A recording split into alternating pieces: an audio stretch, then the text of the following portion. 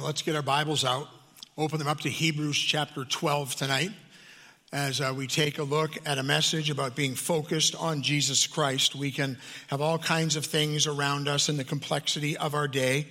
We think of the changes that we face because of COVID, because of what's going on in our families, because of what we look at in our workplace, and what we've even experienced in the church. And I've been really working through in my own mind some of the things we need to be grounded about, some of the things that need to be so foundational for us. But of all of those other things that I would think about, the main thing is that we be grounded, focused on Jesus Christ. So I want to take a look tonight in Hebrews chapter 12 and take a look at what that would mean. But what is this book about? Why do we have this book of Hebrews? A couple of just themes that come out of the book. One of the themes that comes out of this book is the supremacy of Jesus Christ. You study Hebrews and you will see the supremacy of Jesus Christ. He is first. He is best. He is better. But the book is also written because this group of believers was in the middle of the battle. They were struggling. They were hurting. It wasn't so much from inside influences for them but what the world was putting on them, the pressures, potential persecution that they were coming under. They hadn't yet suffered to shedding their blood. We'll see that even in our text. But they were losing their jobs. They were losing relationships. It was a hard time for them. And Hebrews 10, 24, 25, I remember as a kid, my parents using that as the verse they would beat me is why I needed to go to church.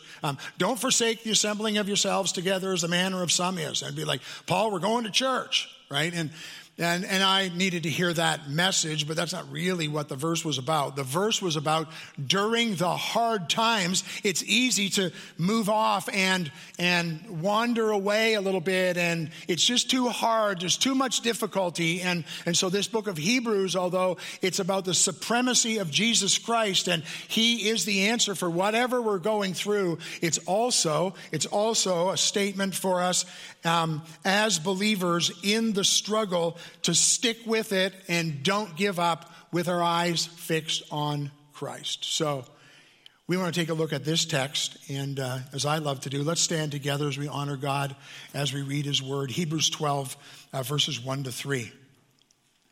Therefore, since we are surrounded by so great a cloud of witnesses, let us also lay aside every weight and sin which clings so closely, and let us run with endurance the race that is set before us, looking to Jesus, the founder and perfecter of our faith, who for the joy that was set before him endured the cross, despising the shame, and is seated at the right hand of the throne of God.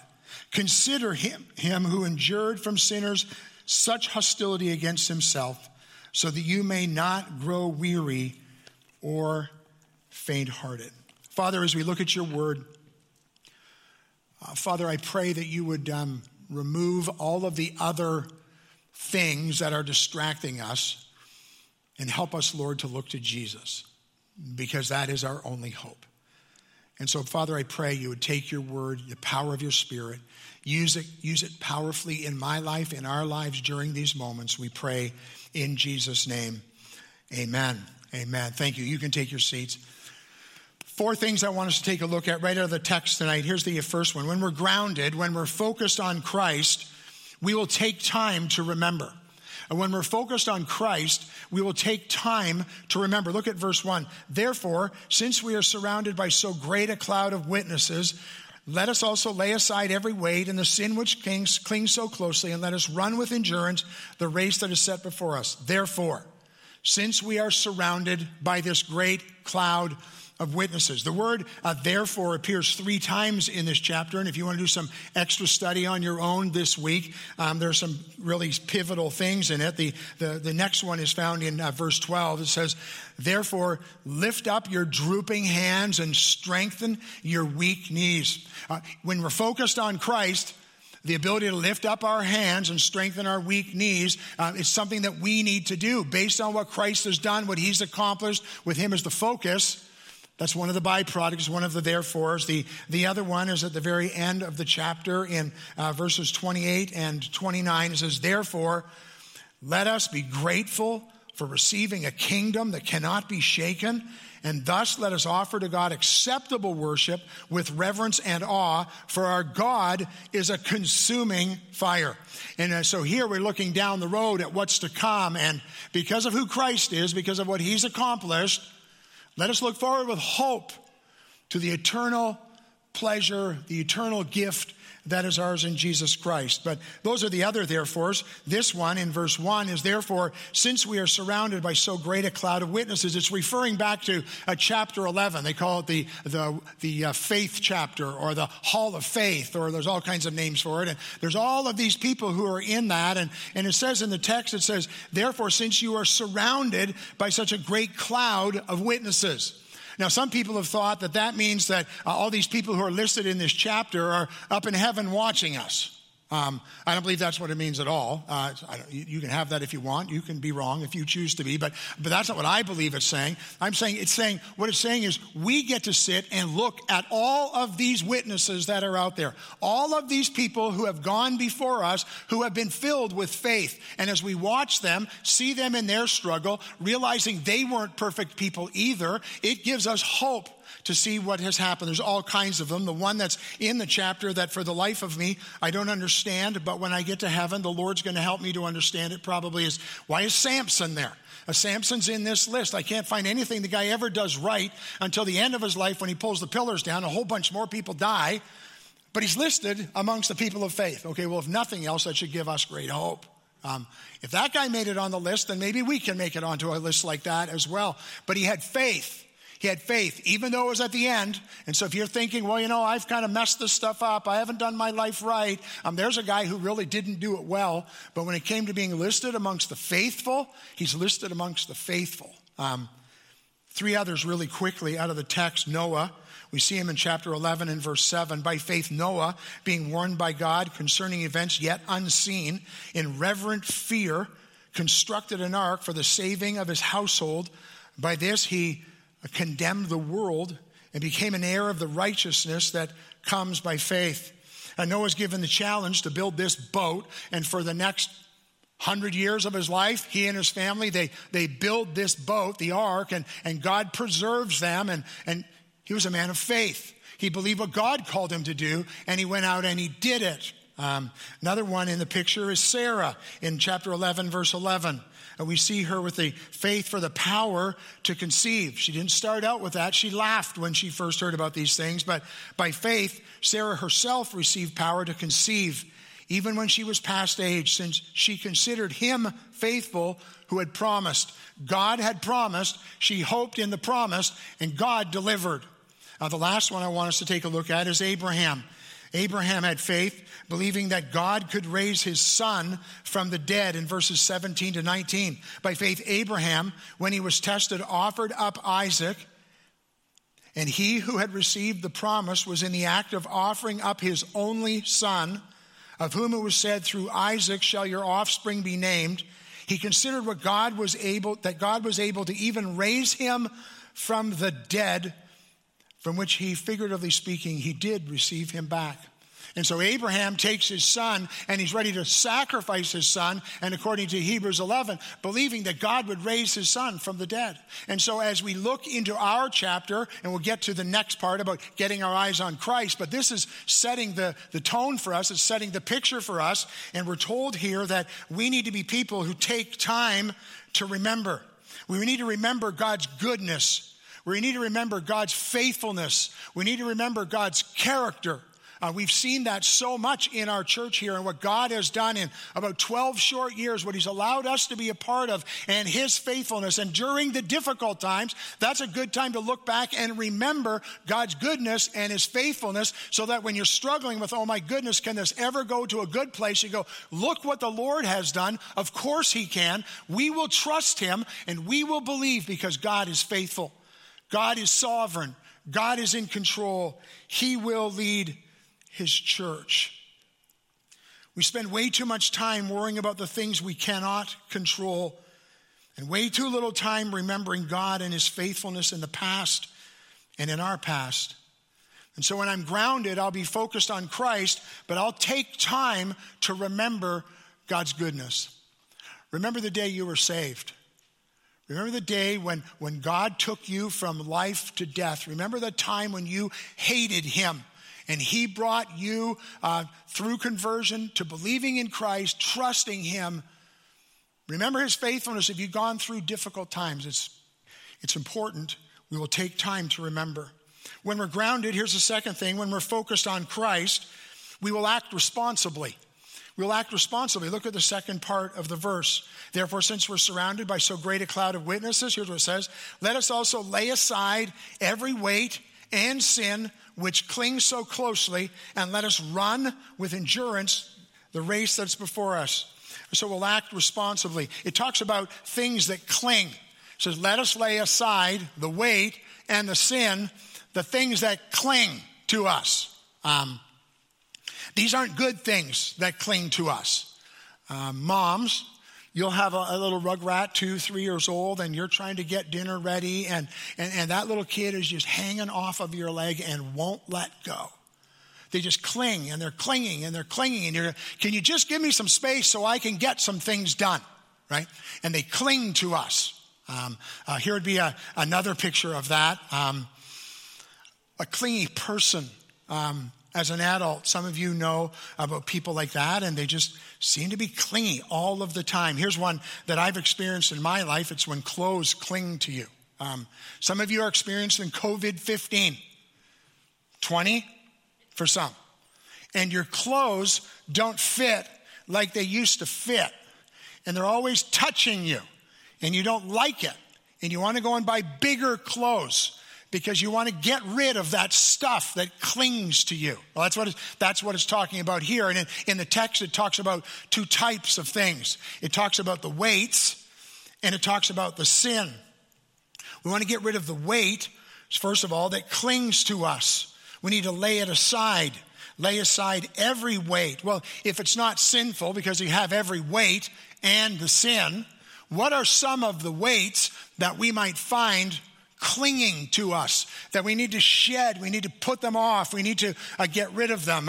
There's some obvious ones in our world today. For some of you, it's your phone. You can't put it down. As a matter of fact, you've already checked your emails or text messages since you came to church tonight. Why? Because that thing is clingy for you. Maybe it's your computer. Maybe it's not it's what you watch on it. Maybe for you, it's Facebook. Did you know none of us get a vote in the American election? But we're all checking it out all the time and wondering what's going on. And these things that cling to us, they distract us from what we should be focused onto, what we should be: Instagram, texting, email, online presence. Here's one: every weight, those masks that you're forced to wear. And you don't want, it's great being the preacher. You get to take it off for 40 minutes and talk like a crazy man, right? But you have to sit there with your mask on, and some of you, it's becoming divisive. It's becoming, well, I don't want to do this. I'm not going to do this. And others are like, well, you have to do it, and you're unspiritual if you don't do it. And clingy things. Some people are comfortable staying at home and not going to church. I don't have a problem with staying at home if your health requires it or you need to do it. But if you spent like last week in 3 restaurants and running around to all kinds of other places and then you can't come to church, that's a clingy thing, right? Get rid of the clingy things that are in your life. If we're going to be focused, we need to act responsibly. COVID and its idols. I wasn't one of those toilet paper guys when this all started. But I was a food in the pantry guy. It revealed some idols in my own life. And we had more food in our house, in our closet. So it was like we got no room left to add anything into the pantry. And the Lord was revealing idols in my life, right? Things that can be sinful. But at the first part, it was just like, oh, okay, we got to get more cereal. She's like, there's only 2 of us in the house. We don't need 12 boxes of cereal, right? What's in your life that's a clingy thing? You need to get rid of those things. The other part of the text talks about, though, is and the sin. And the sin. Deal with the clingy things, the weight, and sin. and sin. Why? Because they're taking our eyes off of the Lord Jesus Christ. They're causing us to lose our focus. In 1 Thessalonians 4, 3-5, for this is the will of God, your sanctification. It's God's will that you would be growing up and developing in Jesus Christ. But that's not where that verse ends. It says that you abstain from sexual immorality, that each one of you know how to control his own body in holiness and honor, not in the passions of lust like the Gentiles who do not know God. Deal with the sin. If we're going to be people of God who are focused on Jesus Christ, we have to be willing to deal with the sin that's in our life. In those verses, it's talking about sins of the body. It's talking mostly about sexuality. But there's all kinds of other things. I found myself in these last days, even as we were wrestling things through with the church, I found myself getting angry. I found myself in sin. There's nothing wrong with anger. Anger, righteous anger, anger towards godliness and the right things is right. Jesus wasn't having a party when he turned over the tables in the temple. He was ticked off. He was angry. But maybe your anger hasn't always been right in all of this. And if I didn't get a little bit angry about some of the things in my own life, I wouldn't ever get to changing them and moving forward and asking God to work in my life through those things. And so what are those things? What are the things that cling? But what's the sin? What's the sin? If we are going to be people of God who are focused on Christ, we need to make sure that we are people who are acting responsibly. Here's the third thing from the text. When we're grounded, when we're focused on Christ, we will live disciplined. We will live disciplined lives. Look again, the sin that clings closely, and let us run with endurance the race that is set before us. We're called to a race. This life that we live in Jesus Christ is a race. It's not a sprint. It's an endurance race.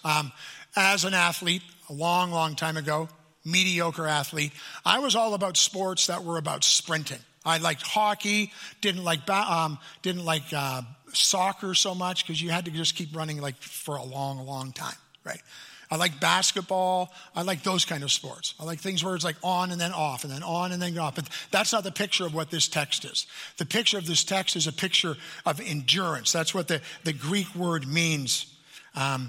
It really is the same word that comes from the idea of being patient. But it does not mean patience that sits down and accepts things. It's not patience that says, well, okay, I guess this is the way it is. But rather it's patience which masters those things. It's determination. It's going steady at something. It's refusing to be deflected.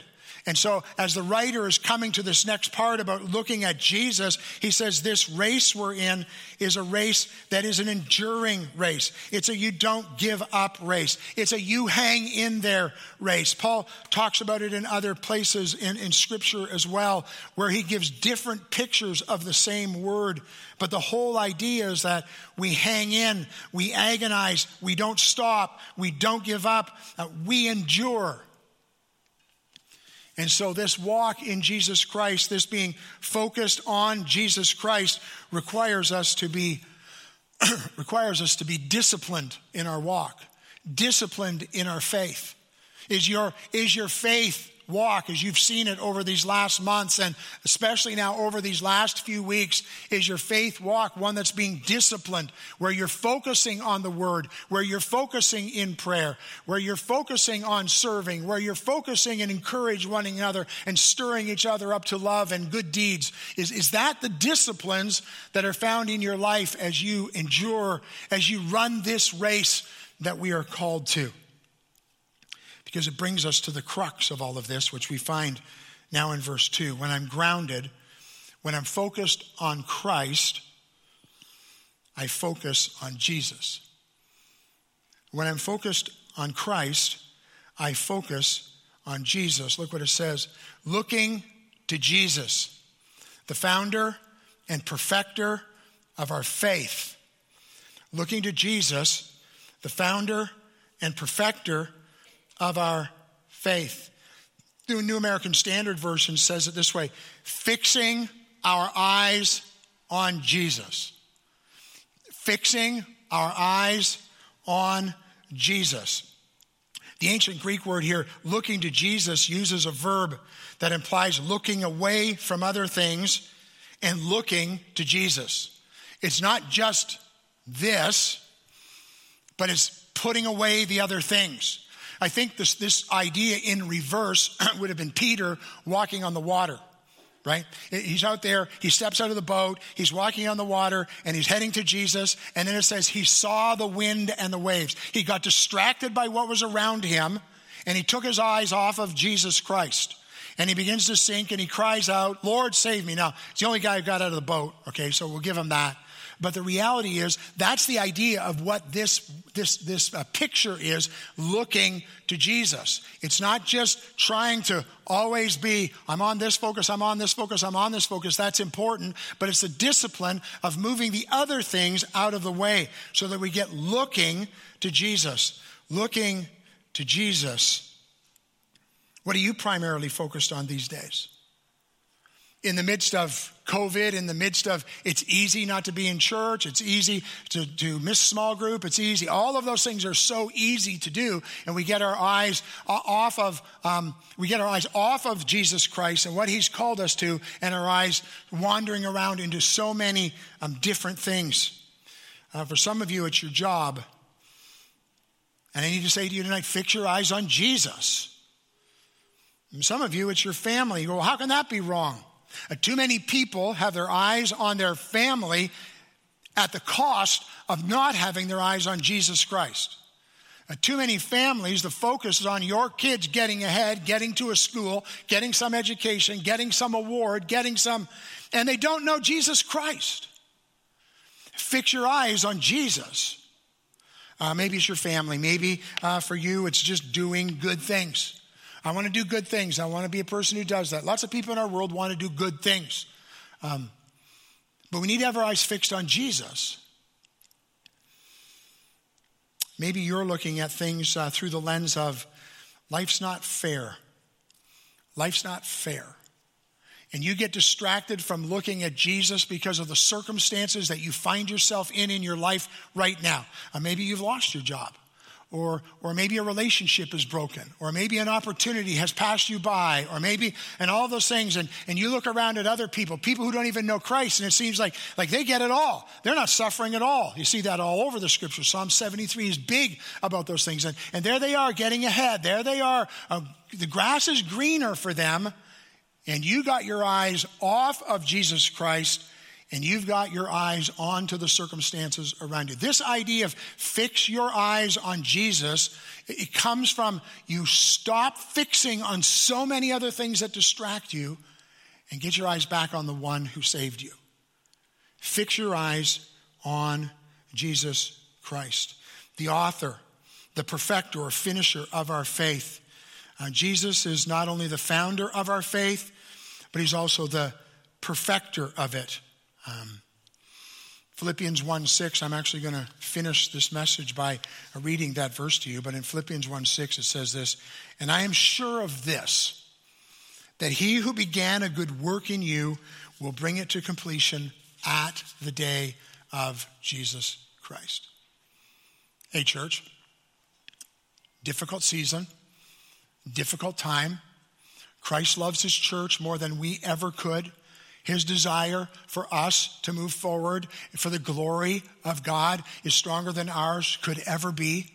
And so we need to go back and remember who he is and fix our eyes on Jesus Christ. It says right in the text in verse 2, it says, "Who for the joy that was set before him endured the cross, despising the shame, and is seated at the right hand of the throne of God." For the joy that was set before him. The joy that was set before him was not the cross.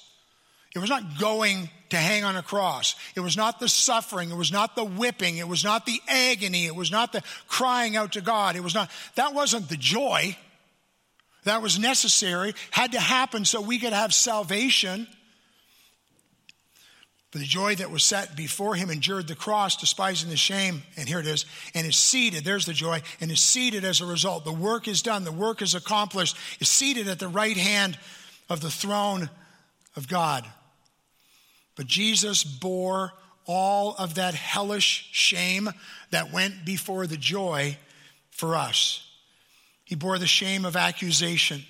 He bore the shame of mocking. He bore the shame of beating. He endured or wore the shameful crown. He wore the shameful robe. Jesus bore shameful mocking even as he prayed on the cross. And even as we know in the Easter story, my God, why have you forsaken me? Jesus Christ went through all of that. Why? For the joy that was set before him, to be seated at the right hand of God. Our salvation work completed, finished in Jesus Christ. See, that's who I have to learn. That's who I have to get my eyes on, the work of this Jesus Christ for what he did, what he accomplished for me. When I get my eyes fixed on that, then we can work through all kinds of other things we need to work through. All kinds of pieces of restoration, all kinds of pieces of how do I love people who are unloving? How do I keep my eyes fixed on him? How do I keep my priorities right? When I get my eyes fixed on the one who had his eyes fixed on the prize for me and now sits at the right hand of the throne of God. All that shame, all that mocking, all that he went through, that's a picture of the gospel. It's a picture of me separated from God with no hope, no way to, not even a desire to know God. No one seeks after God. No one. It's only by God's grace and God's mercy that any of us are even saved. And God in Jesus Christ, when we were dead in our trespasses and sins, he made us alive in Jesus Christ. It comes as we, by faith, trust this finished work of Jesus Christ. When you think about what he accomplished for you, if you trusted him, if you put your faith in Christ alone for your salvation, not Christ in what I can do, not Christ in how good I am, not Christ in anything else, but in Christ alone. Because when your faith is in Christ alone, then you can fix your eyes on Jesus, because you get to the place of, oh my goodness, I have no other hope. There's nothing else that's going to save us. It's all about my Savior, Jesus Christ. Transferring trust, believing by faith, receiving the gift of eternal life in Jesus Christ. You could do that tonight if you've never trusted Christ. You can believe him. You can believe what he did. You can believe what he accomplished for you. You can transfer the trust from all these things that I find myself hoping in and put your trust in Christ alone. Tonight you can be saved. Well, here's the last thing. When I'm focused on Christ, I will be grounded in what has been accomplished or what is accomplished. Look at verse 3. Consider him who endured from sinners such hostility against himself, so that you may not grow weary or faint-hearted. Now look at verse 4 for a second. In your struggle against sin, you have not yet resisted to the point of shedding your own blood. You haven't had to go through that level of pain and suffering and anguish, right? Okay, now go back to verse 3. Consider him. Consider him. Mull this over. Take time focusing on the things we just saw in the verse before. Consider him who endured such hostility from sinners against himself. Excuse me. Now, I'd like to think that's the rest of you. And I can consider what you did to him. Shame on all of you. That verse is about me. Consider him and what he endured for Paul Whittingstall. Consider him and what he endured because of my sin and my separation from him. Consider him and what he endured so that I could have the hope of eternal life. Consider him in the hard times who didn't give up on me, who went all the way to the cross, all the way to giving his life, and then risen from the dead, proving who he was. But he suffered all of those things for me. Hey, that puts wind in my sail for during the tough time. I'm not giving up on him. And I'm sure not giving up on his bride. I'm not giving up on the church. I'm going to be faithful. I'm going to serve God. And I'm going to watch and see what he will do in this church, in my life, as I remember what he accomplished. Consider him who endured such hostility from sinners against himself, so that you may not grow weary or faint-hearted, so that you won't grow weary, or another version calls it discouraged. So you won't pack it in. So you won't stop trusting. Sue and I have been married for over 40 years, and in 40 years, she's learned a couple of times that I'm not perfect. And there are things that she's had to endure, she has to put up with, she has to learn in, I can tell you right now, if it weren't for Jesus Christ, why do marriages fall apart all over the world? Because there's no hope in Jesus Christ. But because of who we are in Christ, she will endure. She hangs in there. She doesn't give up. Consider him who endured, so that you won't grow weary and you won't be discouraged in your soul. Knowing that Jesus doesn't ask more of us than what he did himself for us. When I'm grounded, I'll focus on Christ, and I will be grounded. I will be remembering. I will be focused on what has been accomplished for me. I'm doing this more and more these days. I've said it for many years, and I have been doing it, but more and more every day, trying to get my day focused on the gospel before I get my day focused on a cup of coffee or whatever else needs to come in my day, right? Get my eyes focused on who Jesus Christ is before I get out of bed in the morning. I know I preached that here before, and I'm still learning to do that, and you're going to learn to do that. And there are seasons where it's easy, and there are seasons where it's difficult. But would we be people of God who are grounded in what Christ has accomplished for us, so that we put the stuff through the lens of, oh my goodness, look what Christ did for me. Oh my goodness, he never gave up on me. Oh my goodness, I'm sure not quitting on him.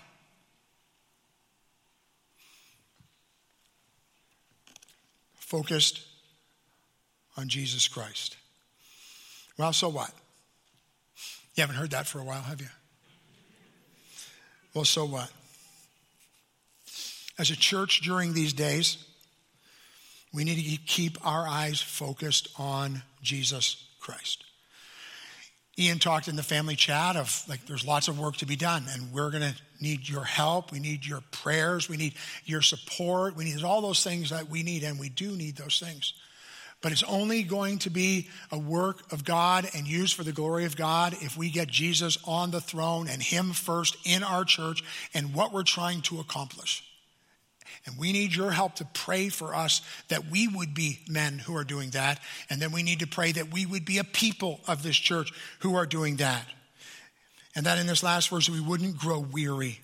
We wouldn't get tired. We wouldn't think about giving up. We won't grow faint-hearted. We won't be discouraged. But we will fix our eyes on Jesus Christ, the author, the finisher, the perfecter of our faith. Philippians 1:6, as I said, I was coming back to it. And I am sure of this, that he who began a good work in you will bring it to completion at the day of Jesus Christ. We believe there are great days ahead for our church. We believe there are great days ahead for us in our walk in Jesus Christ. Let us be people who follow hard after the one who began the good work and will bring it to completion at the day of Jesus Christ. Let's pray. Father, we thank you for your word. I thank you for this powerful text, these 3 or 4 verses that just help us to remember people who went before us, and we can learn from them, we can be encouraged by them and all the rest. But Lord, all of that, it gets us to now focused on Jesus Christ, focused on Jesus Christ with the hurt, with the pain, with some of the healing that needs to happen, with the hope, with the desire to move forward. Would we be a church, would we be people of God who are focused on the one who gave us life in Jesus Christ? Would we be focused on the one who paid the price for us? Would we be focused on the one who never gave up? Would we be focused on the one who is that author and that finisher of our faith? Would we honor him in how we serve and how we live? We pray in Jesus' name. Amen.